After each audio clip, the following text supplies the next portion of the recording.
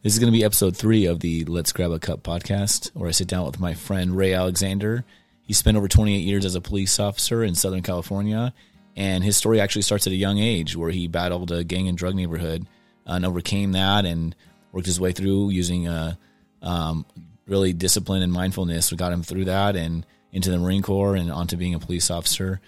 Ray has now started a company for firearm instruction called Alexander SENTRY Group, and hope you enjoy this episode as you hear Ray talk about how relaxed he is now as a retired man. Enjoy.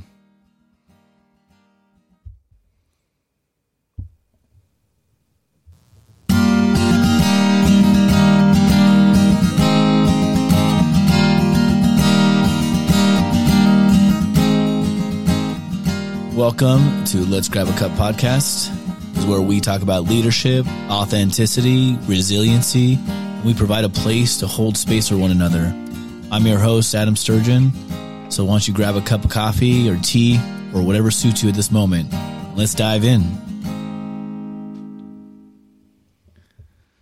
All right, well, welcome to Let's Grab a Cup. I am Adam Sturgeon, your host.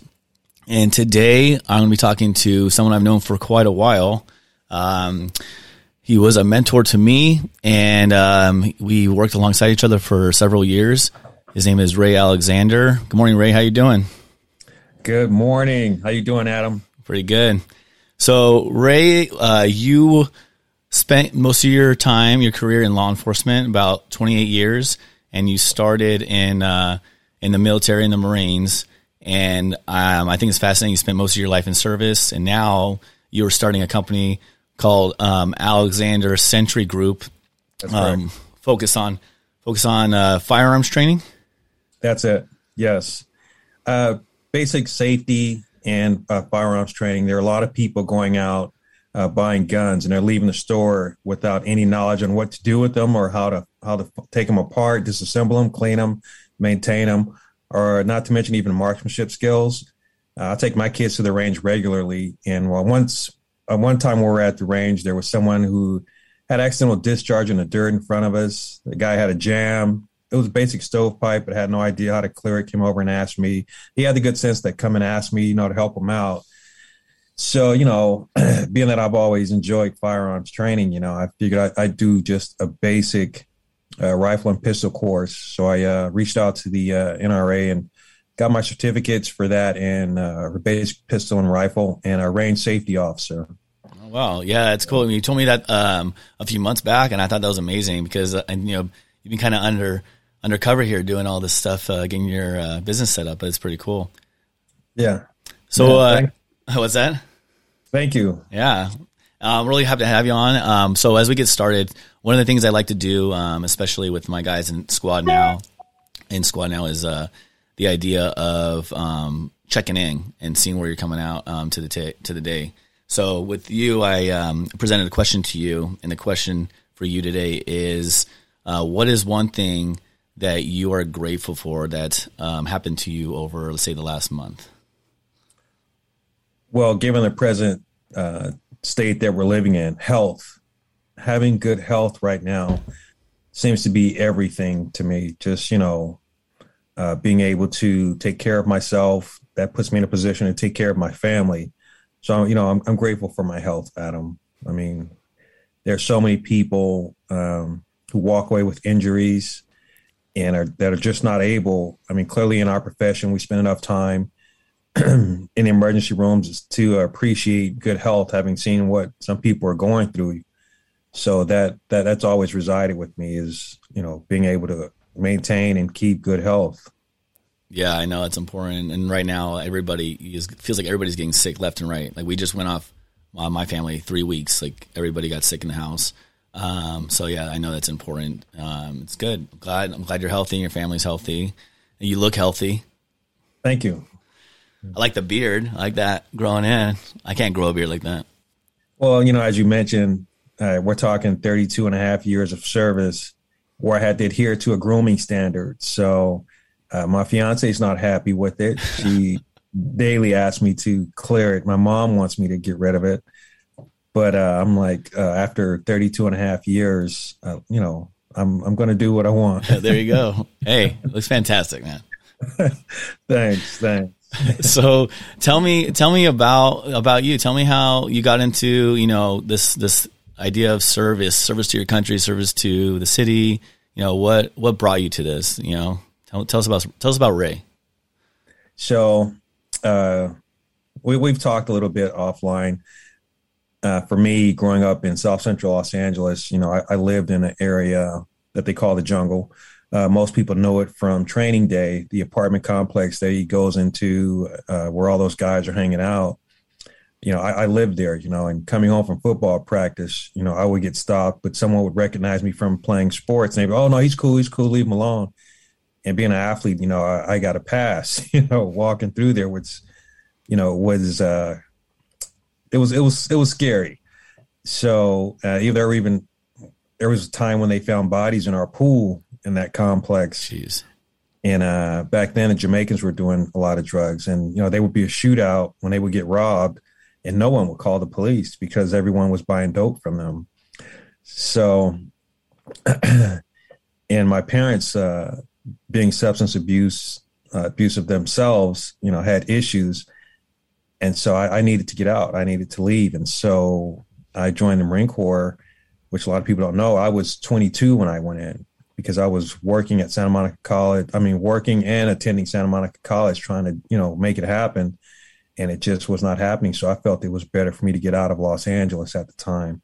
And that's why I joined the Marine Corps.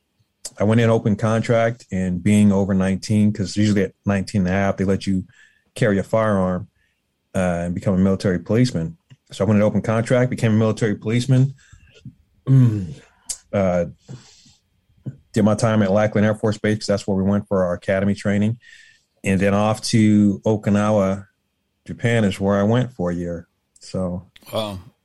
So the jungle, is that the exact, like you said, Training Day, is that the exact same complex that they reference in the movie? It is. Or the area?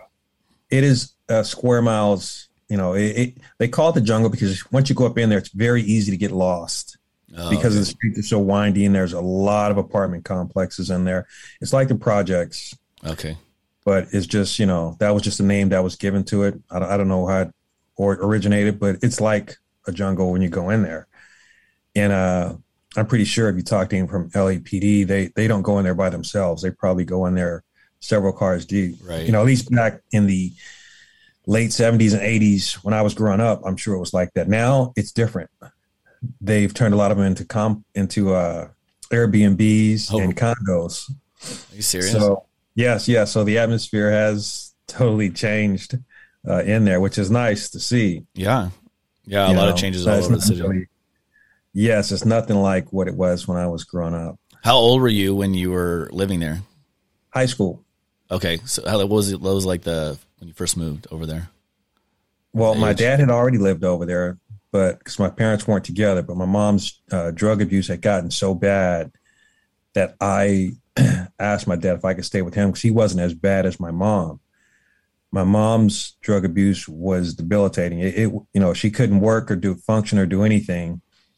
It was like coming home from school, there'd be strangers in the house, laying in my bed, she'd passed out high with her face in a plate of food. It was really bad. And so even then, I think it's just the grace of God that I had the good sense to know that I need to get out of here. I need to, because I've always envisioned myself and seen myself as a man I wanted to be, and it wasn't going to happen there. And so my dad wasn't as bad as my mom. So he let me come and stay with him. Once I left middle school, I started high school over there with him. I can imagine seeing that every day. And I didn't know this about you until, we talked a little bit yesterday about this topic, but, I didn't even know this, while we worked together. Yeah. Well, it never came up, and it's not that I don't try and keep it from anyone because I mostly share it when I would run into young adults having problems and they would have no idea. And I would, hey, listen, I know what you're going through. You're not talking to someone, that can't sympathize Not that anyone else couldn't, but it hasn't lived what you're experiencing. I mean, because listen, it was so bad with my mom. I was out of the house 2, 3 in the morning, running the streets, and I was in junior high school. So my first daughter was born when I was 15. Oh, wow. So yeah. So I was a dad at 15. Mind you, that wasn't the first time I had been sexual, So my teenage life was very, it was wild. Yeah. 15 years old with a kid. What did you do? What was the course of action? Like, were you able to provide at that point, like with your family? Was your family taking care of her with all this stuff going on with your mom and your dad? Right. No, not nearly as much as they should. And granted, me, being 15, I didn't have any provisions. So, but I had a stepmom, Carolyn, who actually worked probation for a while. She wasn't a probation officer. And a lot of guys on the department would say, "Hey, I talked to your mom. I knew who they were talking about." She worked in the offices over there, but she would send stuff, diapers and, stuff over there to her. And my daughter's still grateful to her this day because her mom would tell her about that. So my daughter still has a relationship with her because of the impression that her mom told her about my stepmom, Carolyn Burnham. Wow. So, we're forever grateful that, she was there. Yeah. So, it's without the support, I think what are you going to do? Yeah. It's tough. I don't know how you would survive that. Yeah, and it's weird, having kids, because now I have a total of 4, 3 girls and all adults, and the youngest boy, 12. I can't even imagine them having kids at 15. So I was like, man, what was I doing? That was just another world, another time, Yeah. So how'd you get from, so you moved to the jungle. So obviously you said that your dad was a little, so you said better compared to your mom, but still struggling? His drug problem was he was a working drug user. He was into cocaine and, stuff like that. So side note, he told me to clean up the liver room one day. And so I went in there and I saw this album with all this coke on it. And I wiped it all on the floor and put the album away and vacuumed. He came in there. I was like, "Where's my shit?" That's crazy. He just went off. He wasn't mad at me, but he was just like, "Oh my God." Did you know what it was? No, I didn't. I had no idea. No idea. So I was staying with my dad and I knew I needed to do something. When I got out of high school, I was working at this place called Sports Connection in Santa Monica Health Club. I was just cleaning up machines basically there part-time, and I was going to Santa Monica College. And so then when it came time for me to pay child support, I knew I needed to do more to take care of my daughter. I needed benefits. And so that's how I ended up joining the Marine Corps to provide for my daughter at the time. So. Wow. I can't believe, we always talk about we worked in an area that had these type of issues going on. So I personally didn't have a story that could relate to people growing up in that type of area. But you could easily relate to these kids. And so I think that that is going to be helpful for other officers, other people who want to be police officers that are living in this type of situations and knowing that it's possible to succeed. It's possible to get out, but you have to have a pretty strong mindset to be able to do that. I don't know, seeing that every day and you're saying run the streets at 2 a.m. What are you doing for yourself to keep yourself on the, I know you just said you weren't perfect, but keep yourself in the right, mindset to get going, to get to the place where you want to be. Yeah. Believe it or not, there are, for me, it was athletes, Tony Dorsett, back then, O.J. Simpson, there were athletes that I just admired. They were men, they were class act. They dressed well, they were suited, and they were just versatile, in what they did. And for me, that was the kind of mentor that I hung on to. There was also a couple of guys from the neighborhood that became firefighters. Leroy McKnight, He was a firefighter, and he ended up passing in a tragic car accident coming back from Vegas, I think. And they had a nice tribute to him. You can probably find it online somewhere. But where was he a firefighter? Yes. He was in LA City. LA City. Yeah. But talking with him, because I was going to go in the fire department, what I took at Santa Monica was fire science before I joined the Marine Corps. I was taking fire science at Santa Monica. And because he had just encouraged me. So it was guys like that who were athletic, but class act, who were taking care of business that I was clinging to, and listening to what they were telling me on how to, do better. And, when one of the guys from the neighborhood bought a house in Cerritos, it was like, wow, it was nice, Yeah. He's moving out. So it just gave you hope, There were people around that you were seeing doing things, and you thought, okay, as long as I stay away from drugs and gangs, and believe it or not, in a Black community, sometimes we can be our own worst enemy. When I would come home from Santa Monica and work, guys would be like, "Oh, you think you good? Why are you trying to be white? Dressing like that?" There was peer pressure, and so I think that's a challenge for other young Black males that may want to. They have to deal with that pressure, and some of them aren't strong enough to be like, "Nah, man, I'm good. Y'all do what y'all gonna do, but I'm going in this direction." I think that's a challenge for some, if they don't have strong role models around that they can lean on.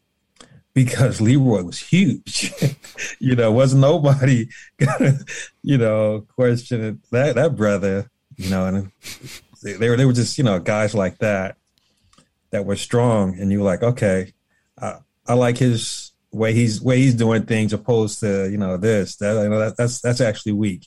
This dude's a family man taking care of business. Excuse me. I like that.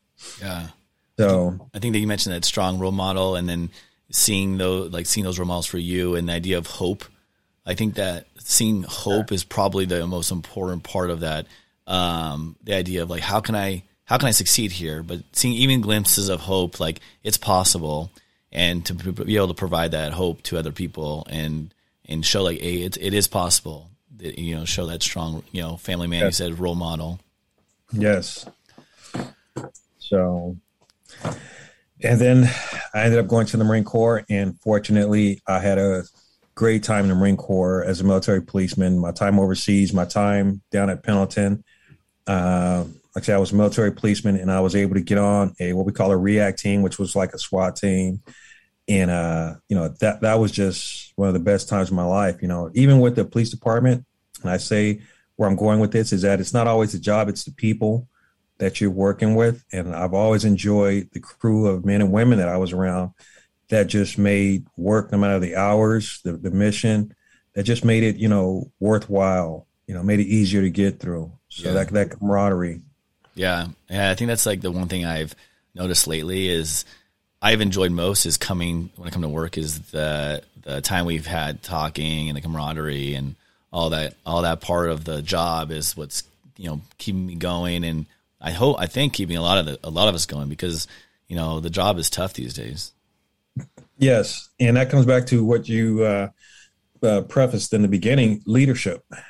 Your leaders have to provide an environment that everyone feels good, that everyone feels like they're supported and they're getting training. Your leaders want them to get training so that they can do a better job. They have to be an all around good leader, because I know they have their political issues they have to deal with. But remember the men and women that are, in the field, because that's always your bread and butter. Yeah. That's always the meat and potatoes of law enforcement is patrol.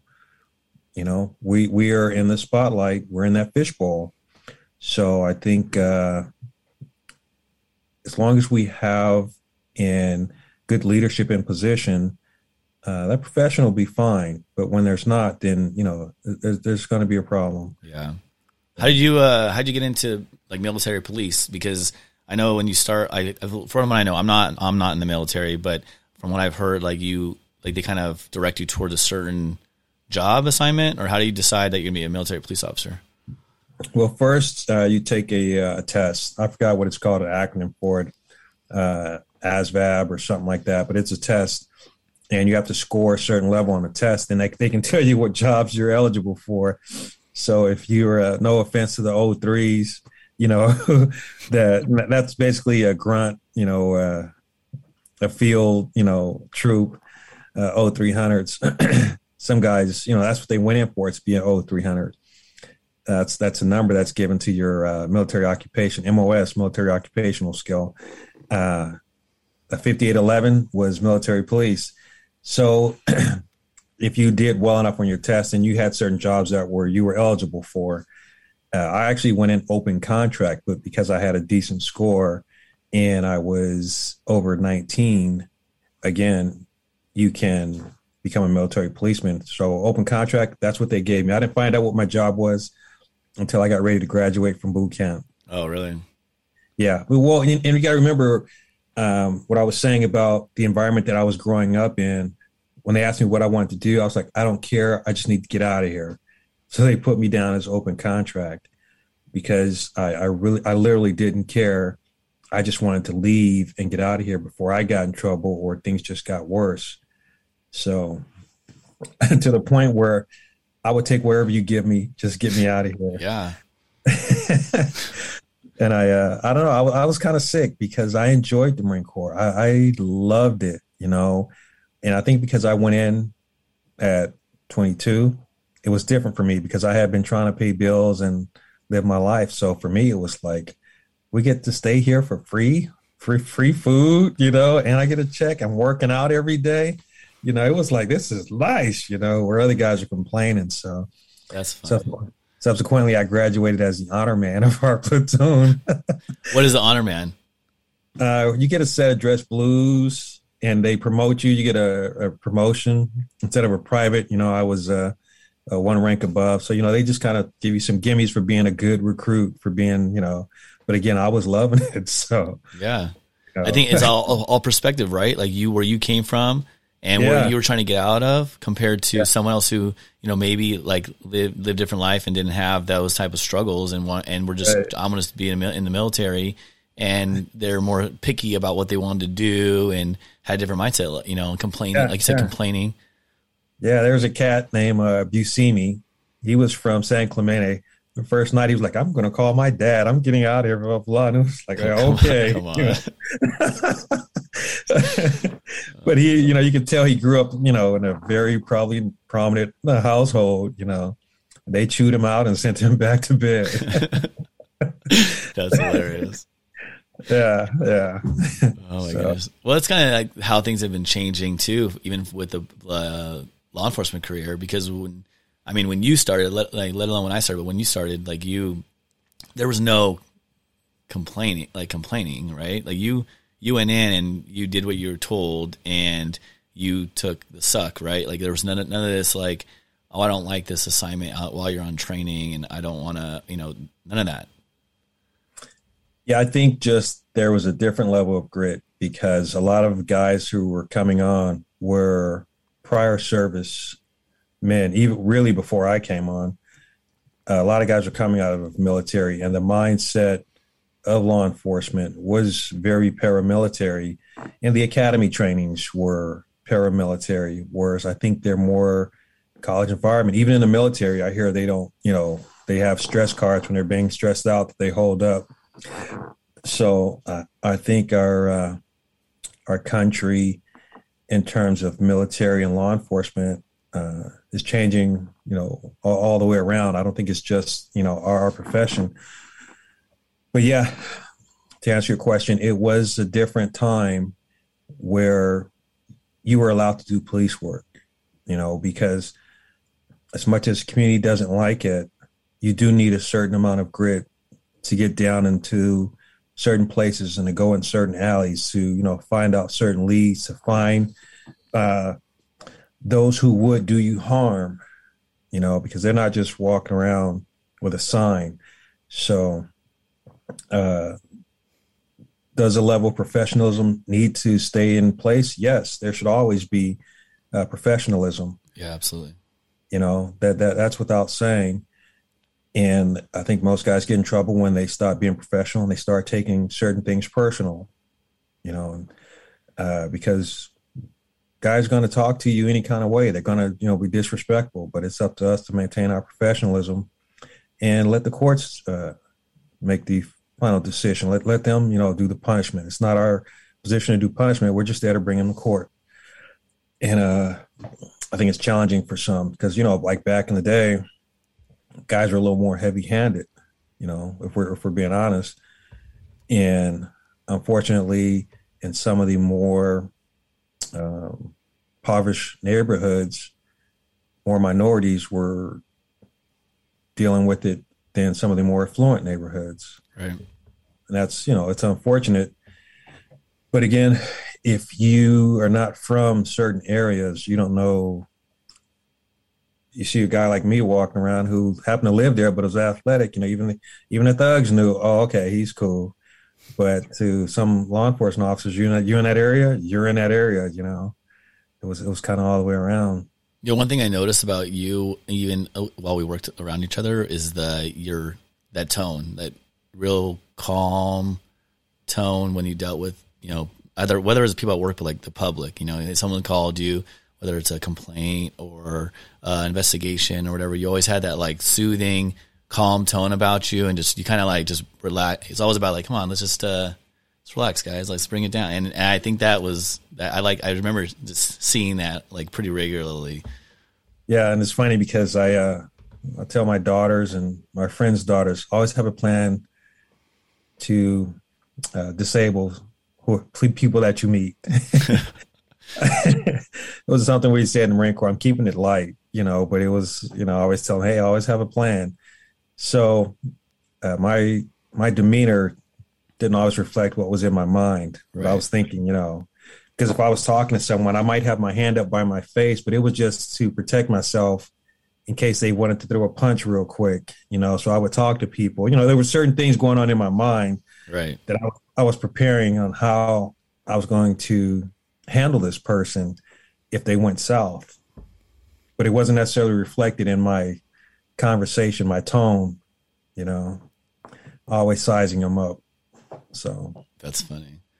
Yeah. So tell I know we kind of little brief, but like your experience in the police department. Talk a little bit about what you did and maybe what was some challenges that you faced.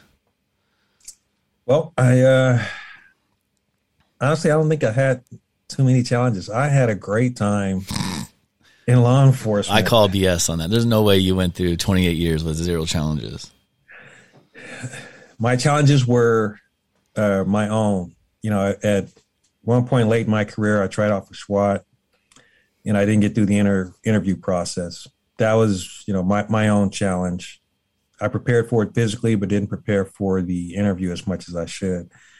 So, but that's on me. So, those are, when I say, as far as from the department, there was probably one episode where I felt, there was a challenge from the department, but for the most part, it was great. And my challenge then was when I had gotten promoted. As soon as I got promoted, I was working graveyard, new sergeant. I was handling everything on my own just fine. Call outs, you name it, graveyard, I was handling it. And so there was a fatality on graveyard, and the day sergeant said they would relieve me. Okay, fine. So I left. And then I had a lieutenant decide to write me up for leaving the scene unattended. But nobody wrote the guys up who said they were relieving me. They had no problems with them. Interesting. So to me, that was very suspect. And like I say, interesting. It was like, wait a minute. Because I wouldn't just go home, Right. I'm not that kind of dude. I'm a serviceman, I've been serving Marine Corps, I've been, I understand orders and responsibility. And when I'm relieved, okay, I'm relieved. But either they were too intimidated by those day sergeants that they weren't going to say anything to them, or they were just, looking to mess with me. So that was a challenge. And I had another, another time there was another issue with the same lieutenant, and they ended up putting me on a PIP. What's a PIP for people who don't know? PIP, personal improvement plan, where they're evaluating you weekly, and you sit down and they talk about what they're evaluating you on and how you did, and your basically your performance for that week. And so I got a new lieutenant, and you were a sergeant at the time?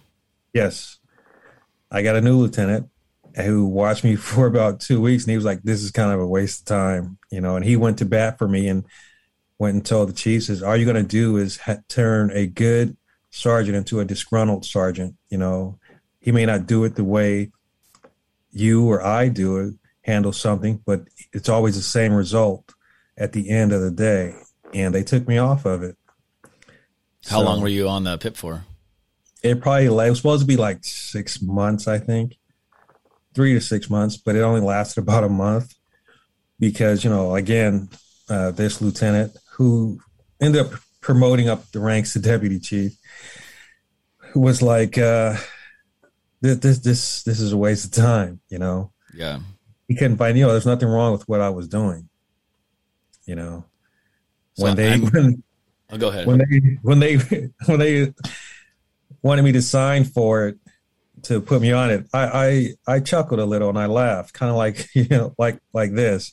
And they asked why. And I was like, well, because why am I laughing? I says, well, because at the end of the day, I'm just going to come to work and do my job like I've been doing. And the men and women that work for me are happy with my performance. So I'm going to keep making sure they're taken care of. You guys can do what you feel like you need to do. But, I'm confident in what I'm doing in my job, And what happens in law enforcement sometimes, as you may well know, you can do that to someone and they will second guess all their decisions after that. And that's when they'll spiral downhill because they're worried about the people that are watching them and the people that are, evaluating them. But when you know what you're doing and you're confident in your job, you're going to have hiccups. Just continue to march. Let them do what they need to do, because I was confident in my abilities as a sergeant. So I think that is important to say as far as your mindset. If you feel like I'm doing my job, I know how to do my job, I'm going to continue to do my job well. They don't like what I did in this incident or these maybe whatever, how I'm handling these incidents. Okay, well then I'm still gonna do my job for my guys. I think taking care of the troops, it gets lost when you're worried about yourself too much. Yeah. So, and just so that we're clear, the second incident when they decided to put me on the PIP was the use of force. Some guy was ranting on that it was 10, 15 cops. They all jumped me. They all kicked me and kneed me when it was just 2 officers that were there. And because I didn't take a complaint from him about this allegedly 10 or 15 officers beating up on him, they felt I had, neglected. I was neglectful in my duties of taking a complaint from him. The guy had ran. 2 officers caught him, took him to the ground. In the story, we don't even have that many dudes working graveyard, on that shift. Yeah. But was there any evidence to show that there was more than 2 officers involved in it? No. Could there have even been more than 2 officers involved in it? No, it wasn't. It was a simple deal. Traffic stop. He got out and ran. The 2 cops caught up to him in someone's backyard and take him to the ground and wherever. Yeah. He was just ranting on, and my years and experience, this dude is just a nut, ranting on, why'd you run? Because that's what y'all do. Well, why'd you run? So, but that was the other incident, those 2 incidents. And they decided that let's put him on a PIP. Yeah. So, well, did you feel any I know you said you were pretty strong in your commitment to handling your calls and taking care of the troops, but did you feel how did you feel, during that month period of time while trying to decide, was this going to be 6 months? You don't really know the length of time until they end it. So like, how were you feeling during that time? I was okay. Again, for me, I just put it out of my mind and just went back to work. I can't, and I encourage anyone, don't focus on their job, focus on my job and what I had to do, because if I'm looking over my shoulder, worrying about what they're seeing, if I'm handling it the way they want me to, then I'm going to have a problem because I can never know what's in someone else's mind. Right. But I know I can deal with what's in front of me and make my decision accordingly. And then if you ask me about it, I'll tell you why I made my decisions, that way. That for me, that's the best. That was my mindset. Just go to work and handle your business. Yeah. I think, was this pre or post body cam? This was before body cam. Yeah. Yeah. And now, even nowadays, we could have an incident on body camera filming it. And if a subject or someone says that an officer did something, regardless if the incident's recorded, like the whole thing's recorded, it's the expectation is that a complaint is taken. Like that's it. That's where it's gone to at this point. And this is, like you said, you're talking about before body cam. So I know processes were different and how we did things, but it's at the point where it doesn't even matter if it's on video, and if they say that someone did something to them, even if there's absolute proof it didn't happen, my job as a supervisor is to still take this complaint. Yeah. It's very interesting. Yeah. It feels like a waste of time to me, because they're getting inundated with cases in internal affairs, and they're dealing with all this stuff. But I mean, well, I don't know if they do this or not. I can't remember, but they should have two files, or maybe even just a short form, something, because I get that they want to document that, because they don't want that person to go somewhere else and to another attorney or something and file a complaint with them and then come back to us. And it's like, well, we don't know anything about it. But a short form, look at this video, shows nothing, and be done with it. I think that would be, that would suffice. I don't know if they have that or not, Again, I've been so out of it. I know. You've been free of all of this nonsense. Hey, what's funny though? One thing that about you, especially the last couple of years of your career, that people would mention, and I don't even know if you knew this, but like they expected if Ray got called to a scene of a complaint was going to be taken every single time. At least that's what the thought was. And it kind of makes sense after you're saying the reason why you were put on a PIP. Like it completely makes sense why. Okay, well, if someone's going to say the word complaint, take a complaint. Like, and it completely makes sense. There's another part to that. It was because I didn't want somebody to come behind my back, someone with more rank, and try and come after that officer. So I'd rather do my due diligence as a supervisor and show that there's no reason for this to move forward, Yeah. And I get why guys do that, but for me, again, as a leader, my job is to make sure you have one, and so that was my way of protecting them. If I can prove that, there's nothing here, I can ask all the right questions, I knew they weren't going to hear about it ever again. Right. So. Oh, that's smart. Yeah. I get it. I don't mind them having that. I didn't mind having that stereotype or stigma that I'm going to take it, because I knew if I did, it was because I wanted to make sure that it was clear that they weren't going to come back. Because a lot of people, they'll go somewhere else and try and file a complaint to somebody else's ear, whoever will listen. Yeah, and give them the time. So yeah, it was about documentation. So yeah. So how are you feeling right now that you've had like a couple of years, just like freedom of just, you can do whatever you want? Well, it hasn't been a couple of years. It feels like a long time. I know it looks like it, but it'll be a year in February. So it'll be a year next month. Oh, is it? It's only been a year? Yes. It'll be a year. February 7th, it'll be a year. Oh, congratulations. Thanks. And and I didn't want to start the company until I had a year to enjoy and just relax. And it feels good, Adam.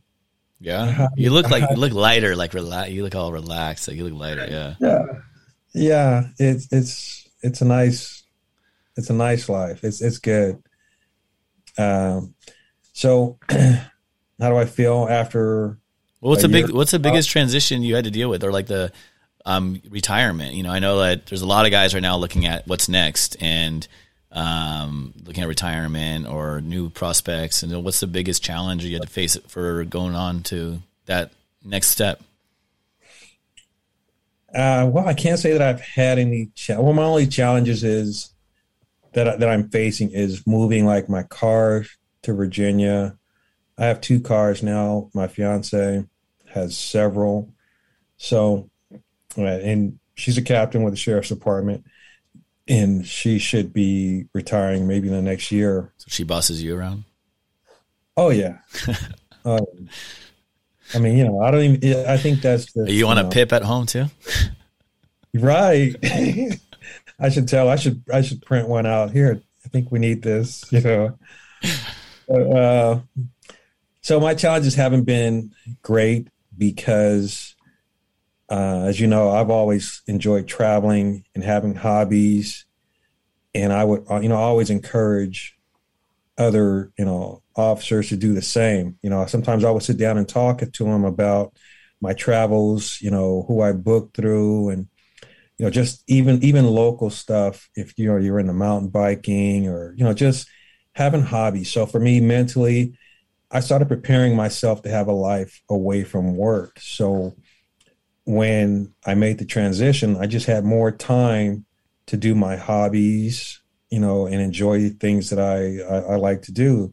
As I kind of joked with you about, I'm usually someplace having a mimosa on Fridays. Yeah, we can have a mimosa. I mean, we have our coffees right now, but we can, I'm having tea. I started to pour some Grand Marnier in here. I don't know about your audience, but so for me, the transition and the challenges were few because I had already kind of started mentally preparing myself, 5 years before, just enjoying traveling, hobbies, so that it just became an extension of, my life, and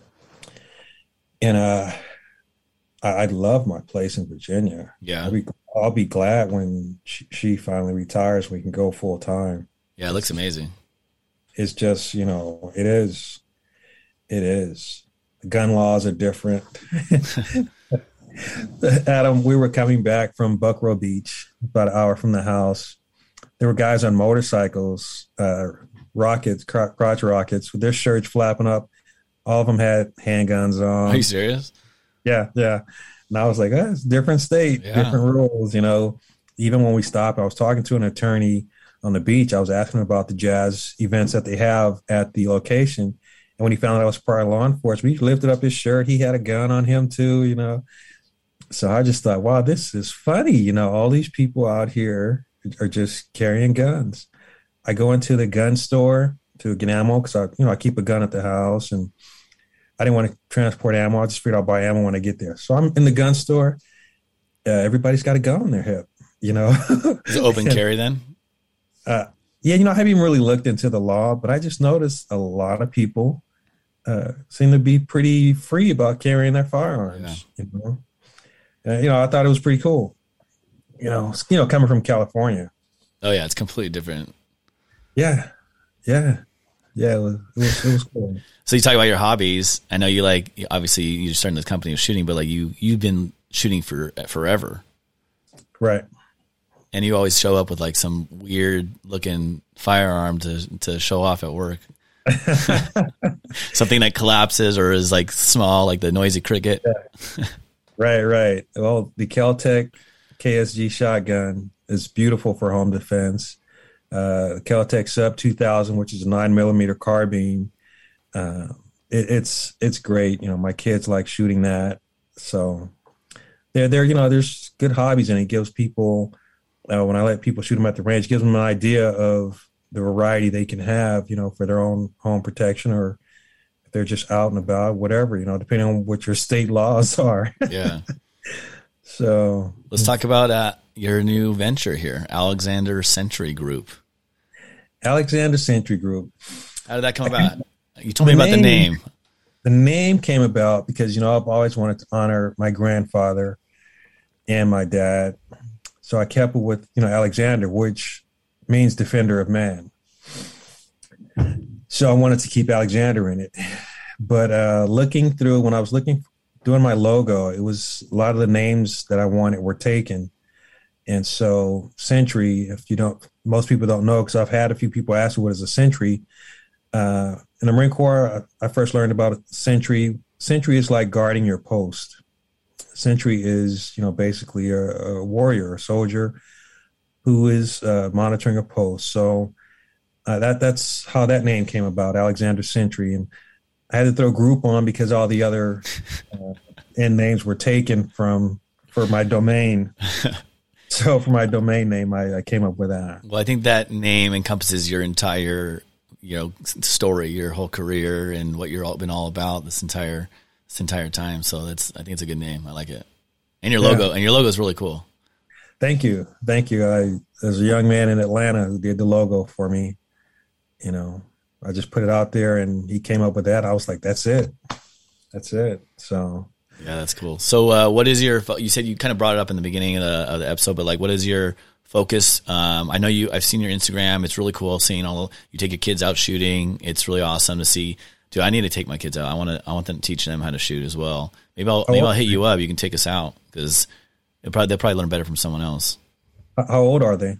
10 and 8. But I want to start teaching them like all the safety stuff now, before we start moving and stuff.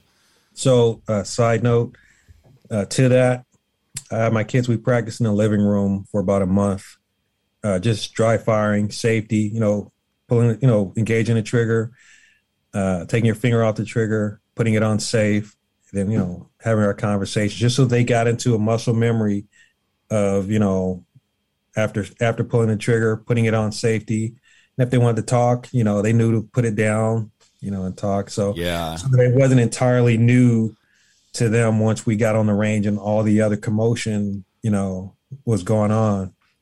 So, but that would be my suggestion. The training, yeah, the instilling it early, that makes sense, because I know we've all been to the range where I've taken people to the range where they do that thing and then they look and they point the gun to the side and what are you doing?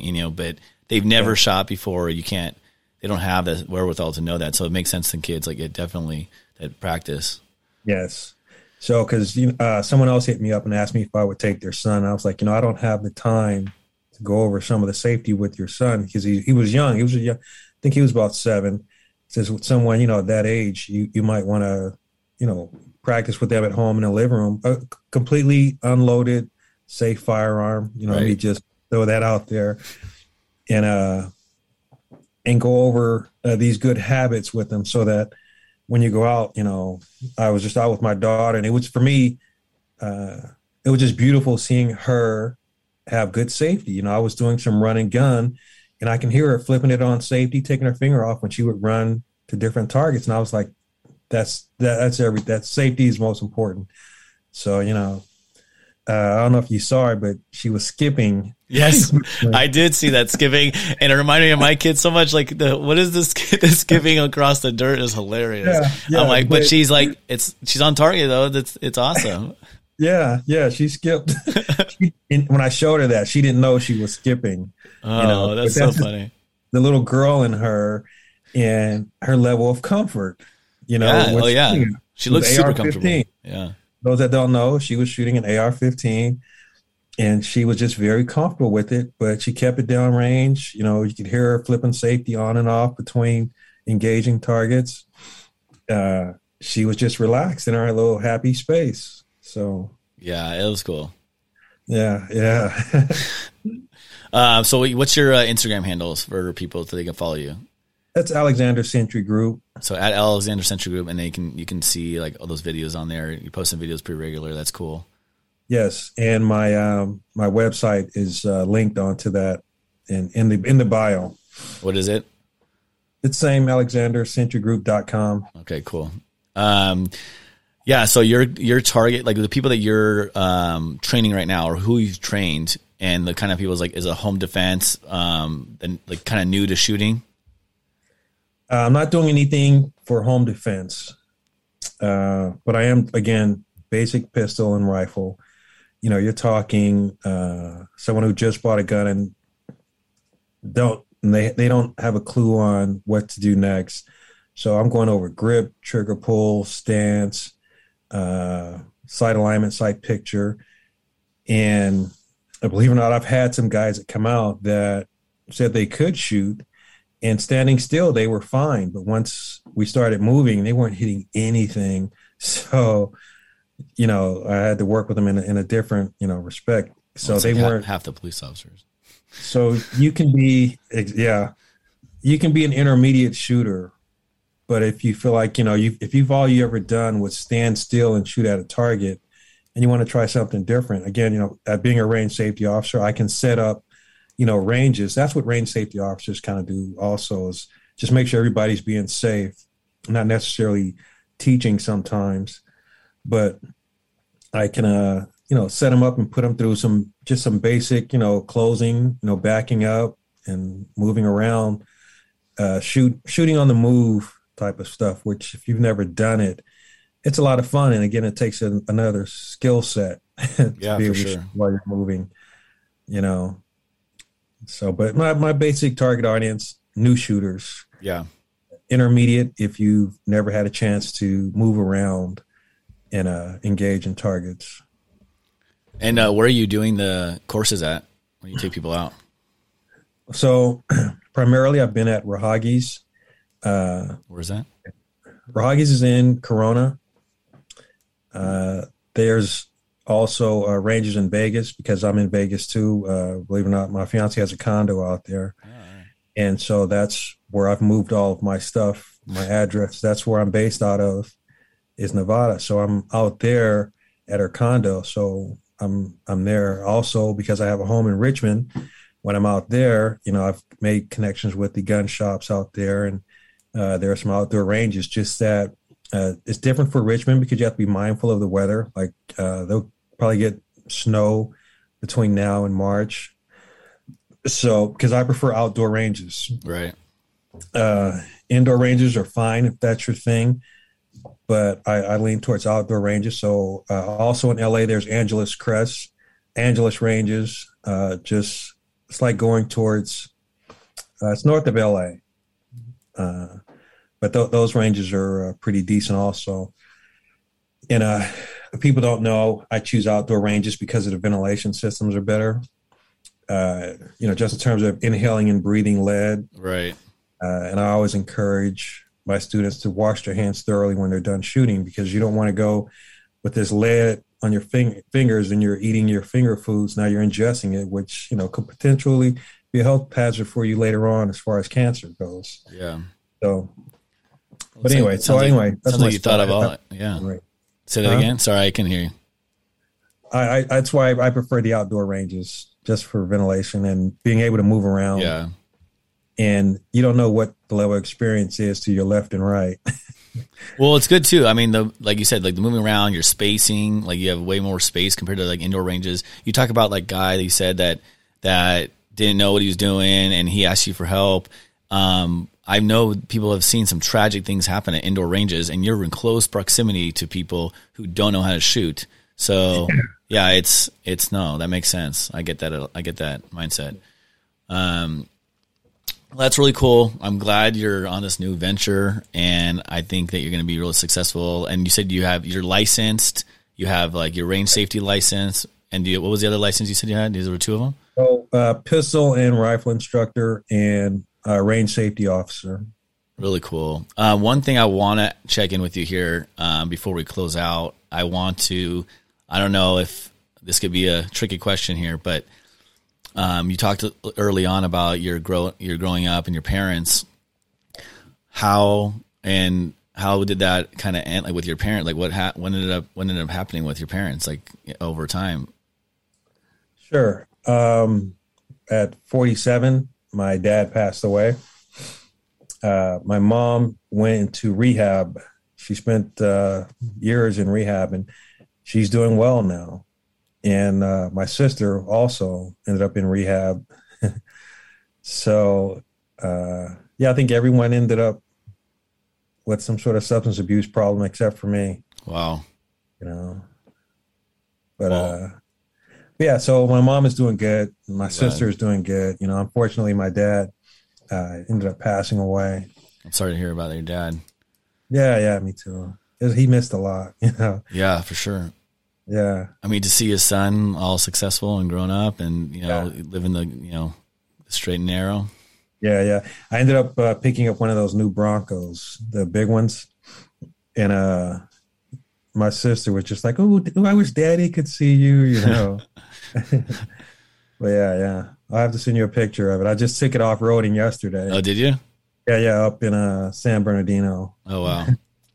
Oh, cool. Yeah, you sent me a picture. I'm really glad to hear that your mom and your sister are doing well.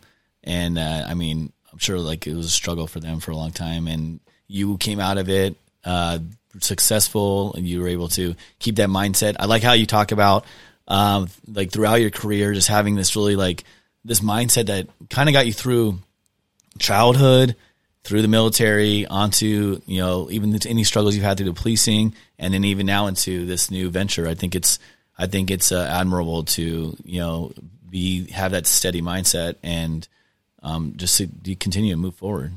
Yeah. Well, the reality is you have to be humble, but confident, humble enough to ask people for help, talk to others that are around you, and, who may have gone through some things that you're going through, get their advice, and be confident enough, in your abilities, because you cannot do that if you are not the sharpest tool in the shed.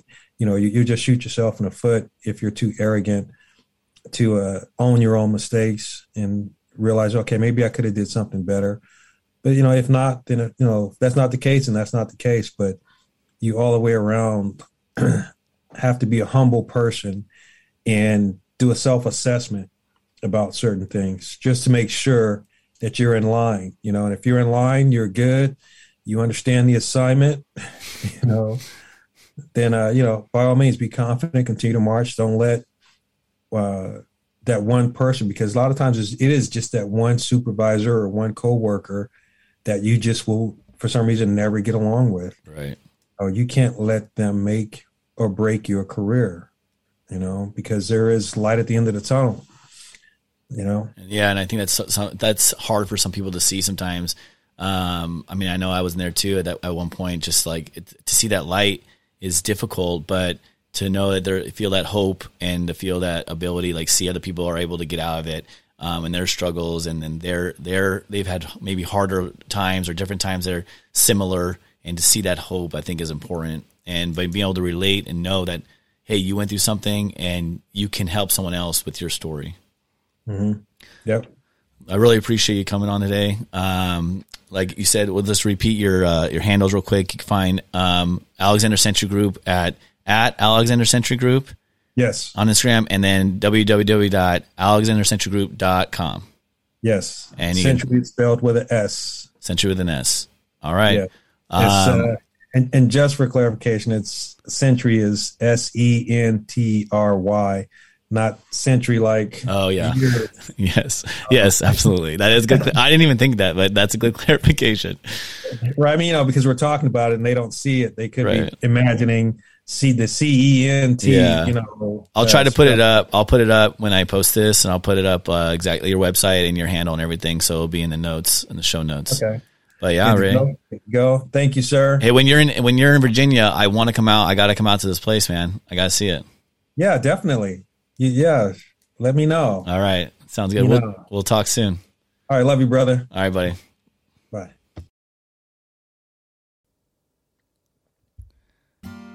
Thank you for listening to the Let's Grab a Cup podcast. And I was able to talk to my friend Ray Alexander. And you can find him at Alexander Sentry Group or alexandersentrygroup.com. And don't be mistaken, that's Sentry with an SENTRY as a guardian. So if you're looking me up, I'll be on surgeonwellness.com or letsgrabacup.com. And let's talk.